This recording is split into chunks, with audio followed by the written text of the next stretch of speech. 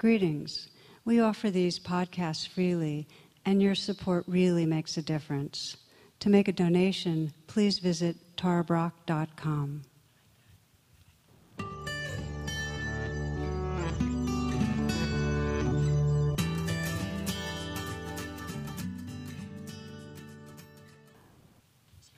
Namaste and welcome.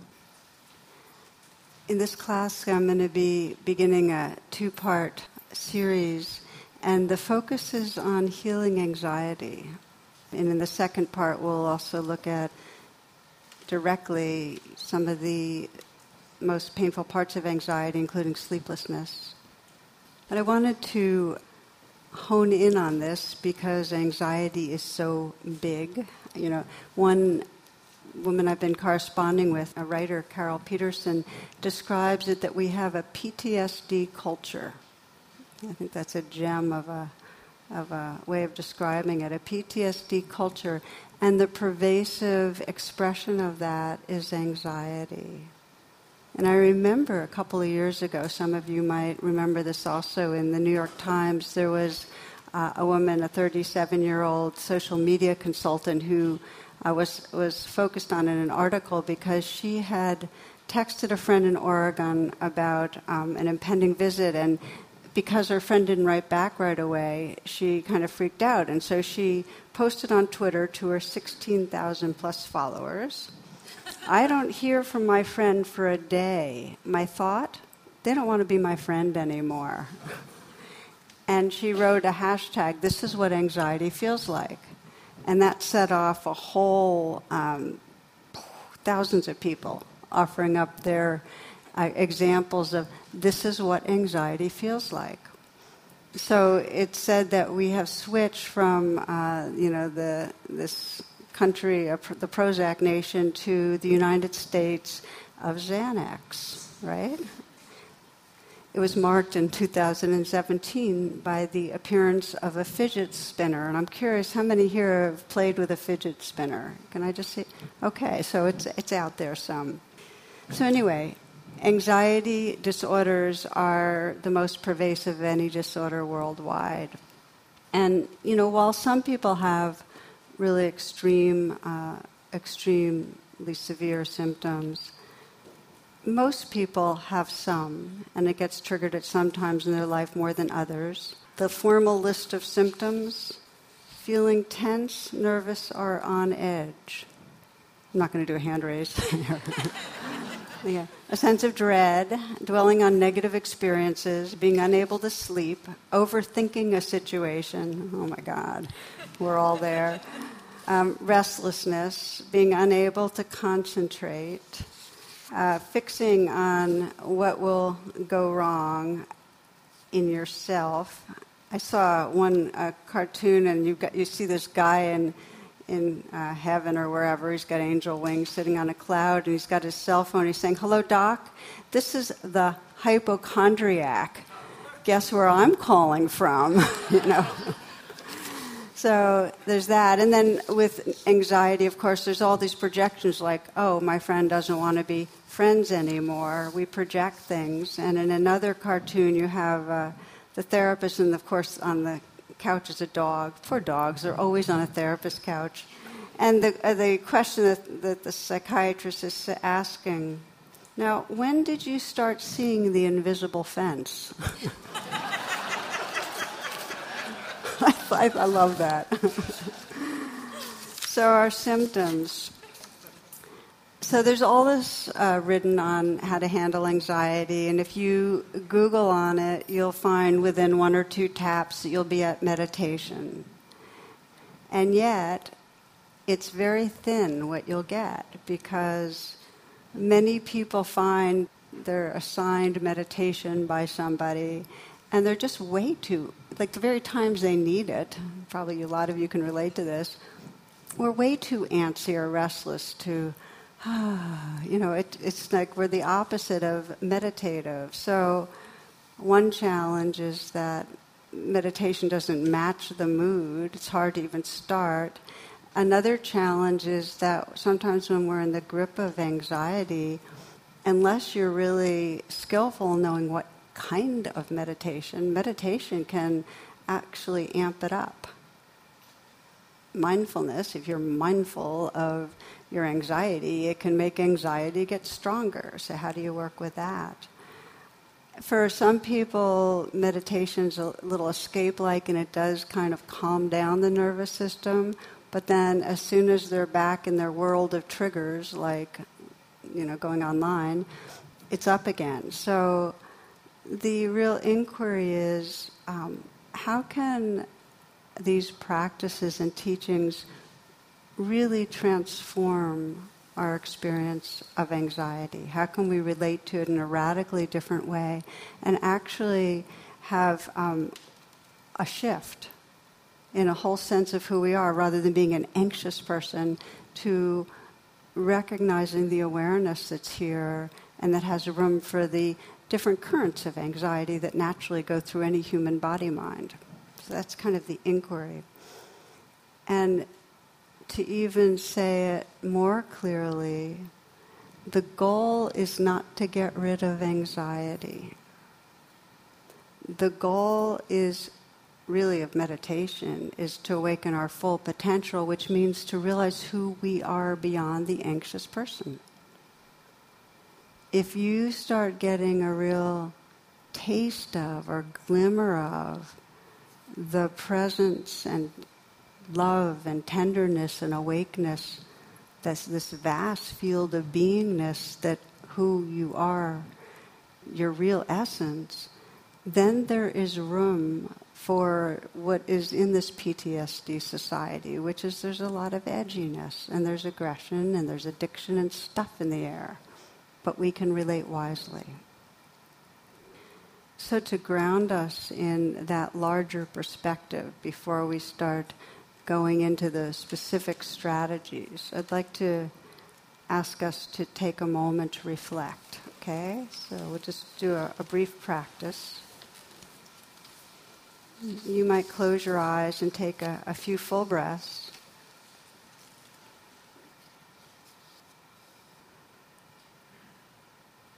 And let the breath be natural. Let your awareness fill your body so you can sense where there's areas of tightness or tension, and just take a few moments to re-relax so that you're inhabiting your body some.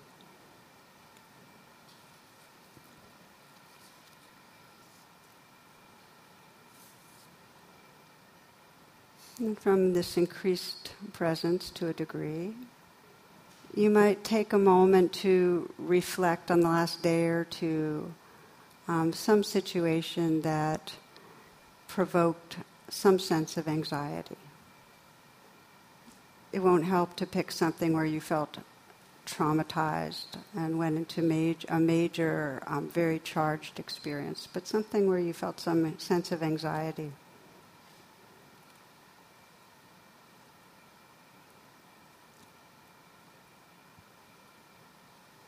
And if you've been really chill for the last couple of days, then go back in time further, or ahead to what you might experience around the corner that's anxiety-provoking. And whether you're going into the past or the future, go into the situation enough so that you can kind of freeze the frame at whatever you sense is most going to agitate you. It might be seeing somebody and hearing something they're saying that is upsetting or gets you nervous. It might be your to-do list.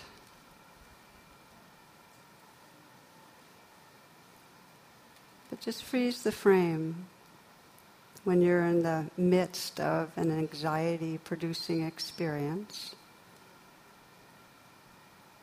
And imagine it's like pressing the pause button, and this is when you get to actually cheat, because everything's on pause, and you're going to call on whatever version of the Buddha resonates for you. So that means you call on the historical Buddha, or you could call on somebody that you know embodies incredible mindfulness and wisdom and compassion. Could be a spiritual figure or a living person or somebody that's not alive. But call on some being or entity. It could be your own future awake self, your most high self, that in you which you most trust. But call on that right now. And visualize and sense and imagine that enlightened mind and heart. Right close in. And just invite it to fill you. So you're inviting your version of the Buddha to fill you, so you can just feel your cells and your body and your heart and your mind filled with that enlightened energy, that awake, open-hearted, wise, compassionate beingness. Let it fill you.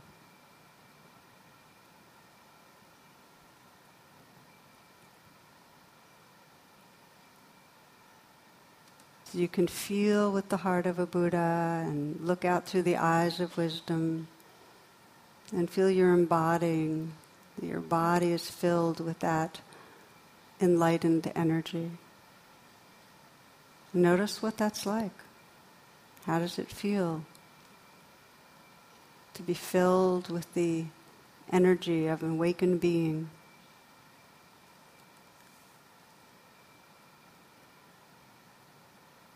And what happens when you look at the situation, feel your way into the situation again, unfreeze the frame and let this Buddha body and Buddha heart and Buddha mind navigate a bit. What's the view? What perspective do you have when you look through the eyes of the Buddha?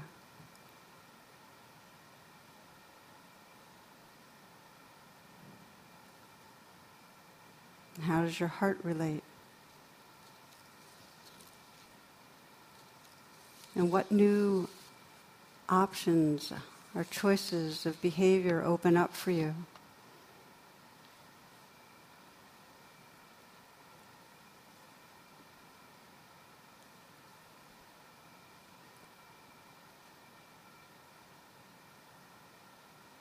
And these are the words of Rumi. Be empty of worrying. Be empty of worrying. Think of who created thought. Why do you stay in prison when the door is so wide open? Why do you stay in prison when the door is so wide open? Move outside the tangle of fear thinking. Live in silence. Flow down and down in always widening rings of being.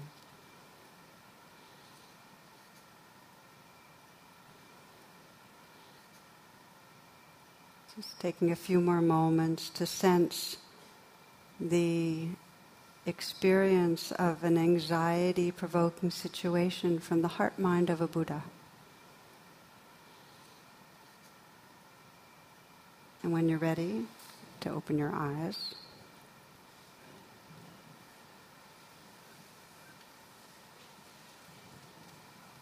so one of my favorite expressions is that if you trust you're the ocean, you're not afraid of the waves. So the deep transformation that's possible around anxiety is to let anxiety be a portal, that we start learning to open to anxiety in a way that actually shifts our sense of who we are. We become the ocean, and there's waves, but there's room for them.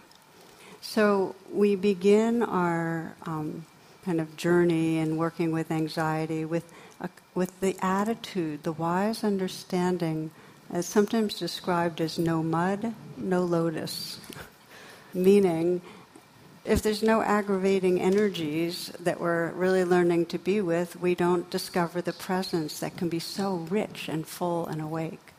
Let anxiety be a portal. If you're listening and you know that you get smaller with the energy of anxiety, then the commitment's not, how do you numb it out? It's how does it become a portal for spiritual awakening? How can your anxiety help you realize the oceanness so you can be with the waves? So that's the key, is that attitude. And then we look at now, let's hone in a little more and say, what is anxiety? What's actually going on if we start witnessing it? And what we see is there's this looping. And there's anxious or fear thoughts, the worry thoughts, right? And then they trigger feelings in the body that are, biologically fight, flight, freeze feelings, the clench, the twist, the unpleasantness, which then stimulates more fear thoughts or anxiety thoughts, and looping around and around we go. So let's say you're anxious about an upcoming date or some sort of a business trip or finishing a project on time or whatever it is. And you start thinking about the future, and that gets the anxiety going. And it's not just in your thoughts, it's in your body as well. It's very, very physical. And the more that happens, the more it becomes a habit of anxiety. And most of us, to some degree or other, have a habit of anxiety. I mean, think of it. We know from neuroscience that when an emotion comes up, its life is typically 1.5 minutes. But how come emotions turn into these locked-in weather systems that just won't go away? The thoughts. We keep having the thoughts that keep triggering the feelings that keep triggering the thoughts. So we get caught in this looping. I like the way Annie Lamott, she says, "My mind is my main problem almost all the time. I wish I could leave it in the fridge when I go out, but it likes to come with me." So most of you are familiar with neurons that fire together, wire together. We have this looping, and it just creates the neuronal pathways that are now familiarly what we call anxiety. And so when that habit's there, even when nothing's ostensibly wrong, our thoughts are like these heat-seeking missiles. We're looking for something to worry about. I mean, have you noticed it, that you're all revved up around Thanksgiving, or maybe this is for some of us, and how that's going to happen. As soon as it's done, it's like the what's next. We just re-land on the next thing.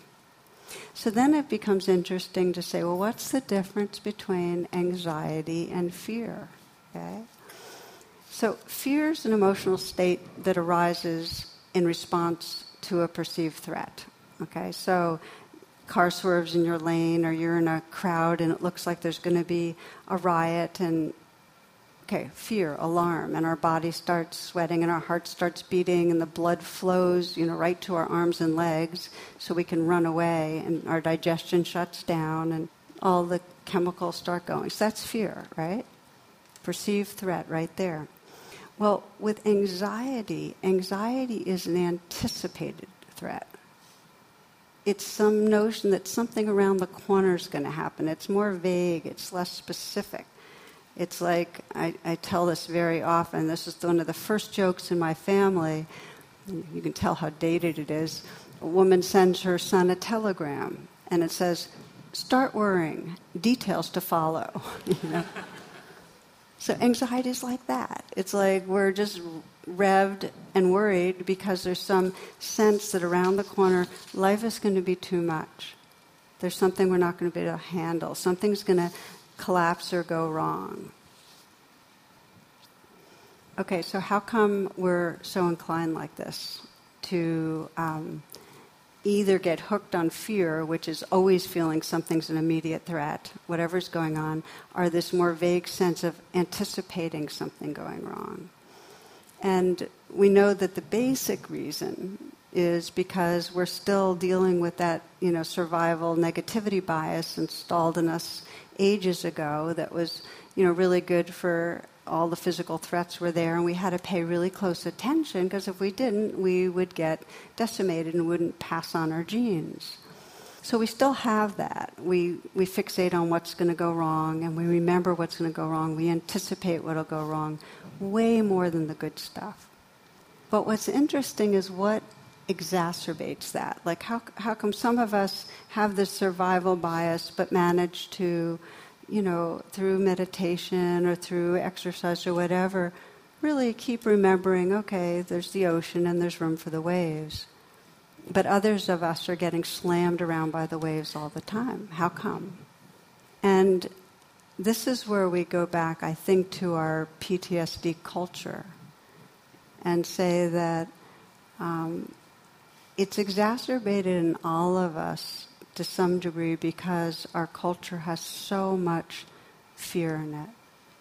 I mean, if you look at the news, we're so fixated on the bad news, and there's so much of a sense of a bad other that's going to, in some way, take our jobs or hurt us in some way, going to come in and ruin our economy, or the bad other that in some way is going to violate us.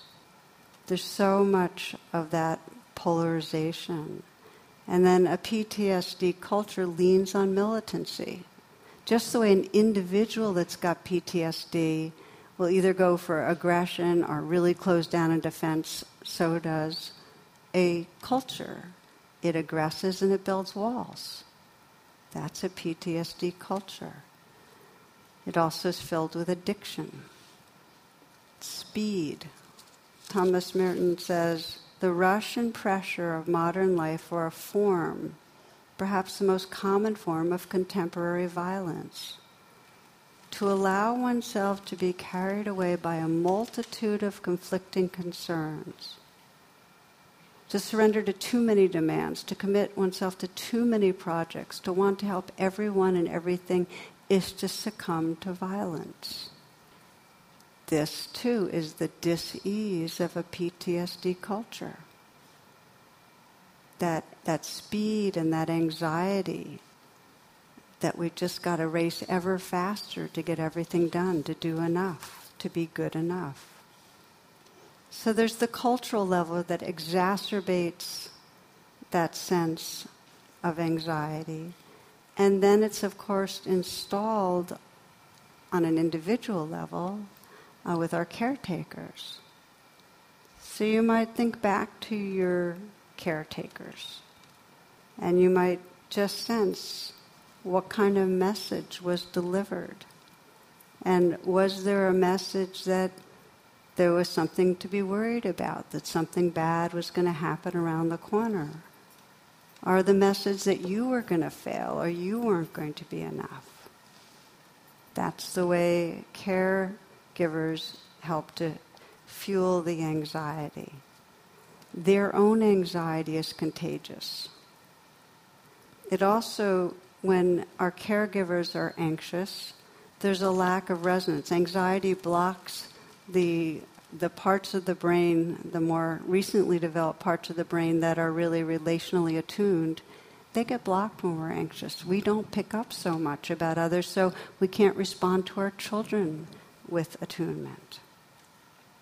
Okay, so early on, if we're in a PTSD culture and our parents are doing the job of delivering that energy, we very early on develop this mind that fixates on what's going to go wrong. And as the Buddha said so well, whatever you regularly think about, that will become the inclination of your mind. We get habituated. So what we're fixated on are ways that we imagine life's going to be. They're distorted. They're torqued by the negativity bias, which means that they're often wrong. We're often predicting these wrong things. The most famously put by Mark Twain, some of the worst things in my life never even happened. Okay, you know that one. But not only that, our anxiety that things are going to go wrong actually makes things go wrong. Do you know what I mean? Like, the more anxious we are, the more mistakes we make. It's amazing. It brings the very thing we think is going to happen then happens. So there's this story about an actor. He'd been out of work for 15 years because he always forgot his lines. Of course, he was anxious and he'd forget his lines and so on. So one day he gets a phone call from a director who wants him for a big part in a play, and all he has to say is, "Hark, I hear the cannon roar." So after much worry, the actor decides to take the role. And opening night arrives, and he's waiting in the wings, and the actor's muttering to himself, "Hark, I hear the cannon roar. Hark, I hear the cannon roar." He's getting himself revved. Time for the entrance, and finally he comes out, he makes his appearance, he hears a loud boom, room. He turns around and said, "What the hell was that?" Okay, maybe not the greatest example, but I think you get the basic message there. So I've been talking about the habit of anxiety because really we're going to be doing is saying, how do we decondition that? And Gandhi showed us this chain that we can sense, which is, our beliefs create our thoughts. So we believe something's wrong with me or something's wrong with the world, and they create thoughts. And the thoughts and the feelings that are looping around then create our actions, which create our character, which create our destiny. So this is the prison. When Rumi said, these worry thoughts, step out of the prison. I sometimes get really moved by that when I just realize how much we really do, day by day, live inside a prison of our minds. It's like we are hooked on and identified with this looping. And it affects our body and our nervous system and every part of our being. In fact, the word worry in the, one of the original, if you track it back, was the same as the word for strangle. And I find that so interesting. So if you start sensing, how does that looping affect us? Well, there's a strangling going on in our body. So, rather than the flow that really allows for health, different organ systems and so on don't get as much as they need. And there's tightness and tension in our body till our body actually starts holding postures that are defended postures or aggressive postures in a way that's unhealthy for us. We can see that our cognition does not work so well. As I mentioned, when we're anxious, we don't think so well. We don't think so clearly. It cuts off executive function. We know what happens to our behaviors when we're anxious. We're in some version of fight, flight, freeze, and grasp. We're in some way trying to control our lives. There really is, and I'm sure many of you have sensed it, there's that sense that around the corner something's going to happen that's too much to handle. So in some way we're girding ourselves against that or doing things to prepare. I remember long ago hearing this story about in the national parks, there were a lot of bears coming around in one season, and so the rangers were encouraging extra precautions. And they advised park visitors to wear little bells on their clothes so they make noise when they're walking, and also to carry pepper spray just in case a bear was encountered. Then they write this: it's also a good idea to keep an eye out for fresh bear scats. So you have an idea if bears are in the area. People should recognize the difference between black bear and grizzly bear scat. Black bear droppings are smaller and contain berries, leaves, and fur. Grizzly bear droppings tend to contain small bells and smell of pepper spray.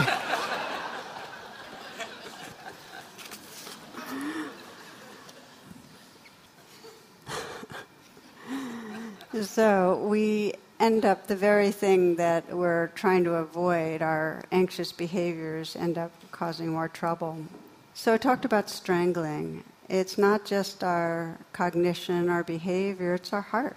When we're anxious, or I'll speak for myself, when I'm in anxious mode, and it's usually as I'm not going to get enough done. It's like in some way there's an equation that if I don't get enough done, then the world will fall apart. It quickly goes from one to the other. My heart is tight, and I can, my persona has learned how to appear somewhat, present and gracious and so on, but I know the difference between when I'm actually fully here and when I'm on my way somewhere else. Do you know what I mean? There's not a tender quality. There's not that moisture in the heart. So it strangles that, and then, and of course, the deepest way, the strangling, is we get cut off from, whether you want to call it spirit or God or Buddha nature, that vastness of awake awareness, that's our home. We get cut off. We're living in a much smaller container. That's the suffering of the anxious self. The anxious self believes it's a self. It believes something's going to go wrong, and it's organized around control. How do we break that habit? Well, time's up, gang, so... no. Okay, let's see. Checking in. So I'm going to explore one domain of practice for the rest of this class, and then several others. And tonight I'd like to just stay with the two wings of mindfulness, which is how when we get caught in the grip of anxiety, can we skillfully bring that present attention and kindness in a way that unhooks us. And I thought what I'd do is share an example first of a woman I was working with, and then we'll kind of go through the steps together. And I'm hoping if you've been listening a lot that nothing will sound new. I really mean that this will not be new, but it'll get you more inspired, energized, and ready to actually let anxiety be a portal. I mean, so often when we're feeling anxious, we're basically feeling like we shouldn't be feeling anxious. We're wishing it would go away. We're trying to get past it. What if when it came up we actually said, oh, wow, this can be a portal to actually discovering who I am beyond the anxious self. So in this story that the woman in this is a grad student who was almost completed getting her degree in counseling therapy, counseling psychology on the West Coast. And I was doing some phone mentoring with her a couple of years back, actually. And she practiced meditation. And the reason she wanted to connect was because she had such a lot of anxiety about failing.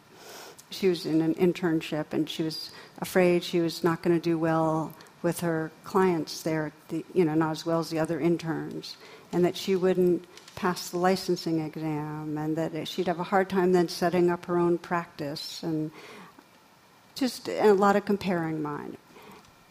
She also was anxious in her relationship that her partner would lose interest and so on. So it's pretty pervasive.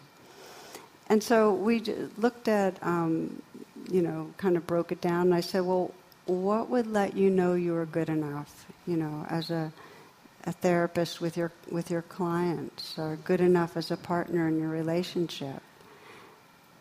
And she said,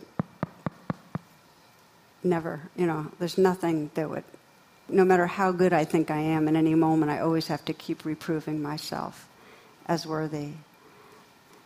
She was very, very self-critical. I mean, she kept, the fixating attention on what's wrong. I'm too shy, I'm too introverted, I'm too self-conscious, I've got too much weight, I can't concentrate, I've got a poor memory. So then I asked her, well, what would happen if you weren't judging yourself so much and so anxious about failing? And her fear was that if she stopped being anxious about herself, she'd never improve. In fact, she'd get worse. So she had this belief that she needed her anxiety in order to keep improving herself. Can any of you relate to that one? If I'm not anxious, I won't get... Thank you for somebody brave enough to raise a hand. It's so deep in us, though, that if I let go of worrying, then I really will blow it. I won't remember to do certain things. I really will fall short. I will never improve. And yet she saw how her anxiety and worry was separating her from her partner and from her capacity to enjoy life and from the quality of her work. The more anxious she was with the client, the worse she did. So she could see the suffering, and her wise self knew that it wasn't healthy to live that way, but a small self felt like she didn't know how to do without her anxiety. So I shared with her this phrase that I think is one of the best in the whole world, which is from one of the Zen patriarchs, that really to be enlightened is to be without anxiety about non-perfection. Okay, so we're imperfect. We're not perfect. And you can imagine just for yourself right now, what if you even just for a moment could let go of anxiety about not being perfect? What if you really could just take a pause? And for now, just not to be anxious about imperfectness.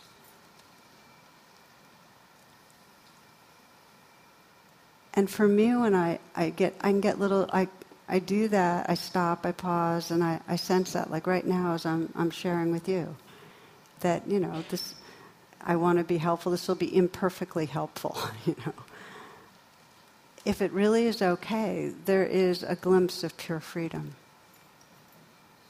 If it's really okay to be imperfect. So I introduced that phrase, being without anxiety about non-perfection. And I made a promise. I said, if your imperfections get worse, I promise you can go back to judging. But we did an agreement that she was going to do, anxiety as a portal for a month, and that when she was anxious about her imperfections, she was going to go, that's where I'm at. That's where I'm getting stuck. That's going to be her alert. And so I had her work with RAIN, which is the two wings of recognizing and allowing, and then deepening it with investigating and nurturing. I had her work with RAIN on anxiety. So here's how it went. We picked a situation where her self-judgment and anxiety got triggered.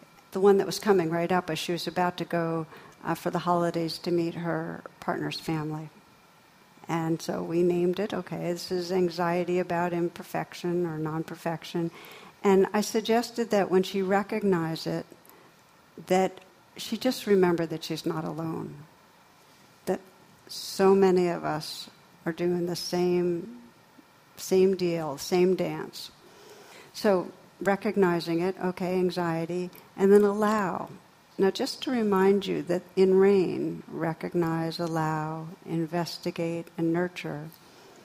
Allow doesn't mean you like it. Allow is this willingness to just let it be for a pause, for a time, so that you can have some time to deepen your presence and attention. So allow is like saying yes for now, okay? Yes, again, doesn't mean I like it, but yes, I'm going to let be for now. That was recognize and allow. Investigate. Okay, here she was, anxious. Investigate is primarily the investigation of the felt sense in your body. Investigate is not a mental investigation of, well, what does it mean to me to visit her parents, and what's going to happen, and so on. Investigate is what's going on inside this body-mind. You might say, well, what am I believing? Well, I'm believing that anyone who meets me is going to think I'm a loser. You might have that as background, but you want to then say, what's that like in my body? How does it feel? Where do I feel it? Okay? Investigate's very embodied. And for her, investigating, she could directly feel the fear and kind of the shame about herself and a basic flawedness that she was. And then I encourage people to breathe with the investigation, be with it. And just the way I'm beginning to touch my heart right now, I find that investigation, if you put your hand on your heart, the investigation becomes more of a kind process, and you're beginning to call forth the nurturing, which is quite healthy. So she got in touch with really the underneath her anxiety, the kind of grief about how much her anxiety separates her from herself and for life. And then nurture is, well, what does this place most need to be comforted? So that's the inquiry. What does the hurting place need? What does the anxious place need? Because we're looking at anxiety right now. And you might begin to ask yourself that. What does the anxious part in me need? And so for her, and she's like this at this point, she called on her wisest self and said, okay, please comfort this part of me. And it was really to hold that anxious place like a child and to tell her that she could trust herself, her goodness, that she could relax, that she's okay. Real nurturing. So again, this was a phone session. She's there on her end, kind of giving those messages to the anxious child, because that part of her had been anxious since she was a child, saying, you're okay, you're good, you can relax. And she felt some calming down, and then I always encourage people, after the formal steps of rain, to experience what I call after the rain. And that's where we can experience that profound shift that has occurred from being that anxious self to really being the space, the awareness, the compassion that's holding and that cares. That shift in identity is everything. That's the shift from being caught inside the waves to remembering you're the ocean. It's everything. And I asked her during that after the rain, what would it be like if you could be without anxiety about imperfection through your life? What would happen? Who would you be? Ask yourself that. Who would you be if you weren't anxious about imperfection? Who would you be? Well, for her, she whispered to me, I'd be a good mother. But then she went on and she said, if I wasn't anxious about imperfection, I'd be so creative. She'd say, I'd be so confident in the deepest ways. I'd be so loving. And you can ask yourself that because it's such a really powerful and important question. Who would you be? So let me just say a few comments about the rain practice that we just explored, and then we're gonna practice it as a part of our closing here. I'll invite you to think for yourself of an anxious situation and explore it. But just to say a few things, that it really helps with recognizing anxiety and allowing it to say, okay, it's just anxiety. Now, why just? Because it's universal, it's so pervasive, it's running through all these body minds, others are experiencing it too. Let's put it in perspective. Recognize and allow. And then we make what I call the U-turn, where rather than fixating on the anxious thoughts, we come into the felt sense. Investigate, feel it. Feel it in your body and ask that incredible question that really unhooks us. What does this place need? And then offer it. Offer it with as much kindness as you can.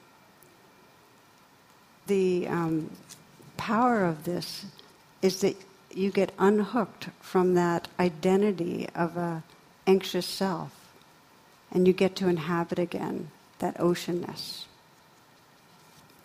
Now, just to come back for a moment and say, before we close and practice a little, is that we began by talking about, I mentioned this cultural PTSD that Carol Patterson, the author, writes about. We all get this limbic hijack. We all get tugged into it.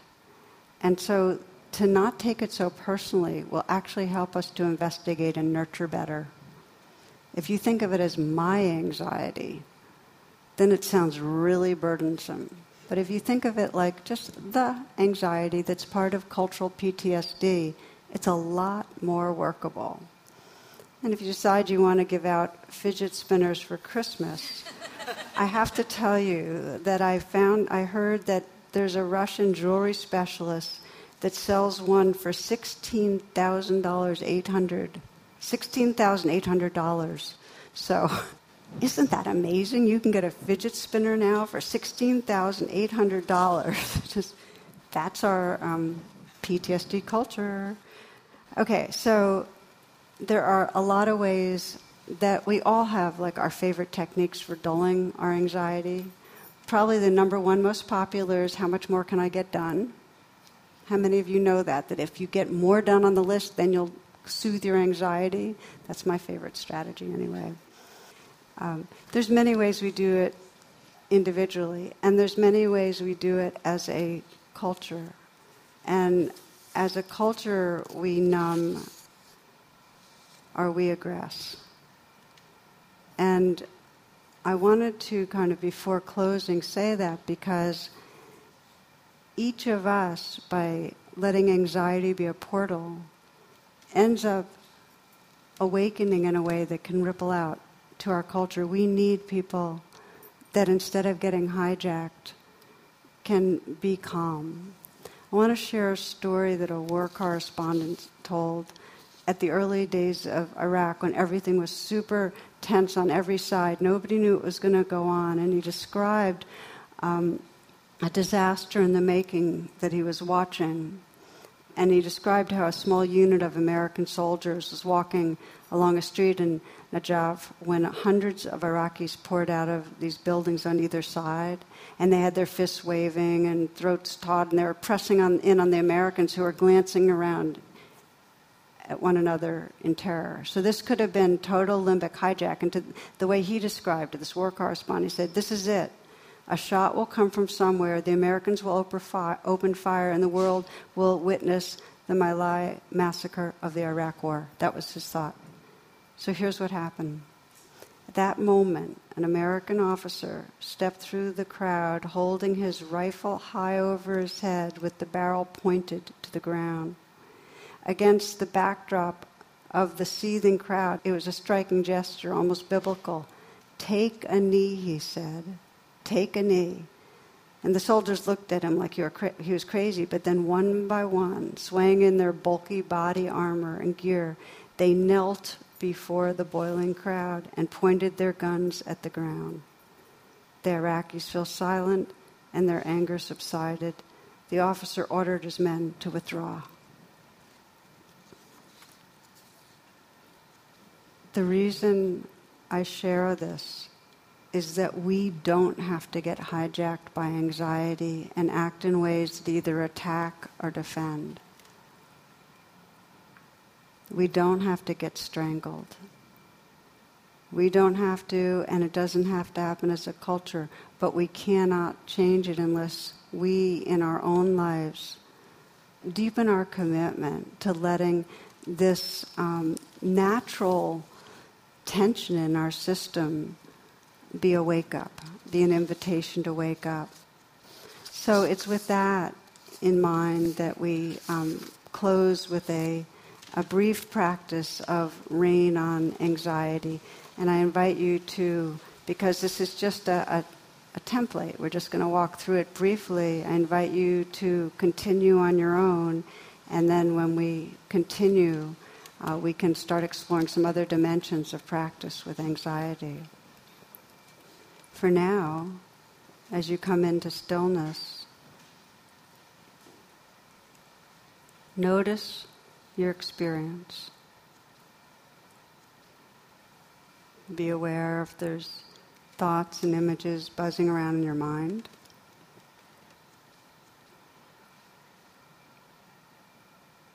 Let your awareness come down into the body and take a few full breaths.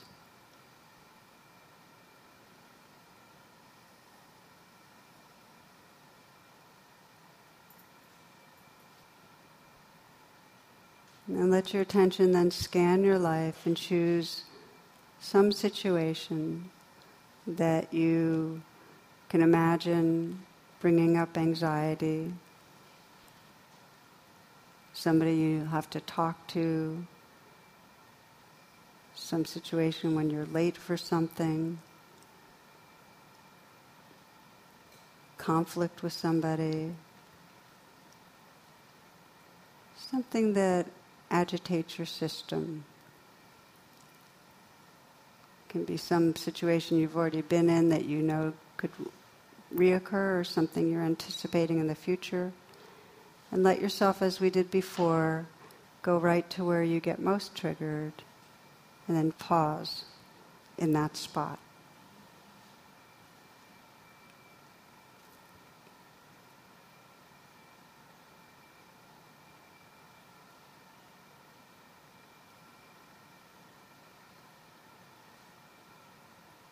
recognizing what's going on, the R of rain, just noticing, okay, anxious, agitated.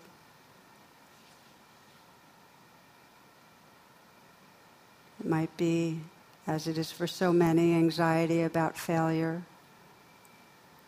imperfection. Just to name it. And consciously allow. Make some space for it to be there. Not alone. There's many, many of us in the same way, deepening our attention, making room.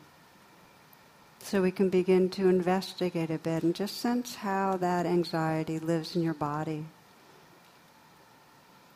You might feel the throat, the chest, the belly, and just breathe with it. If it helps you to put your hand on your heart, and even right as you're investigating, begin to just accompany yourself, kind of a kind investigation. Breathing and feeling where the anxiety is.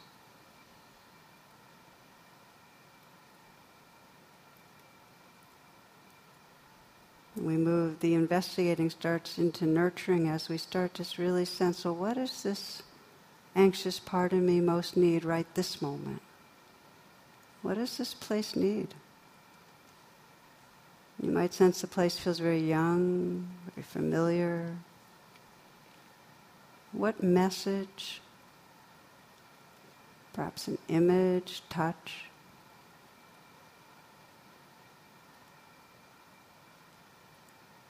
and just in these few moments of quietness, calling on the most loving part of you, the wisest part of you, or some love and wisdom in the world to just offer care, whatever soothes and comforts this part, perhaps the words that might be comforting.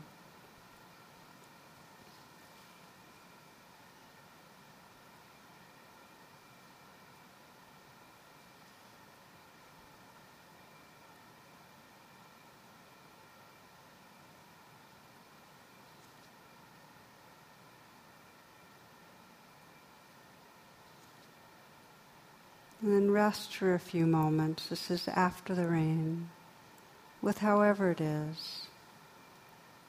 Noticing to whatever degree that shift where you can sense the presence that's here.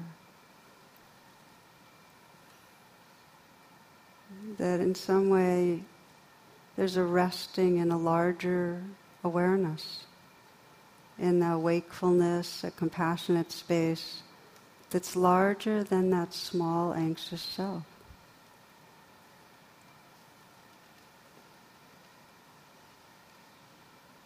To be without anxiety about non-perfection, that freedom, that loving awareness that can include the waves. Again, Rumi, be empty of worrying. Think of who created thought. Why do you stay in prison when the door is so wide open? Move outside the tangle of fear thinking. Live in silence. Flow down and down in always widening rings of being.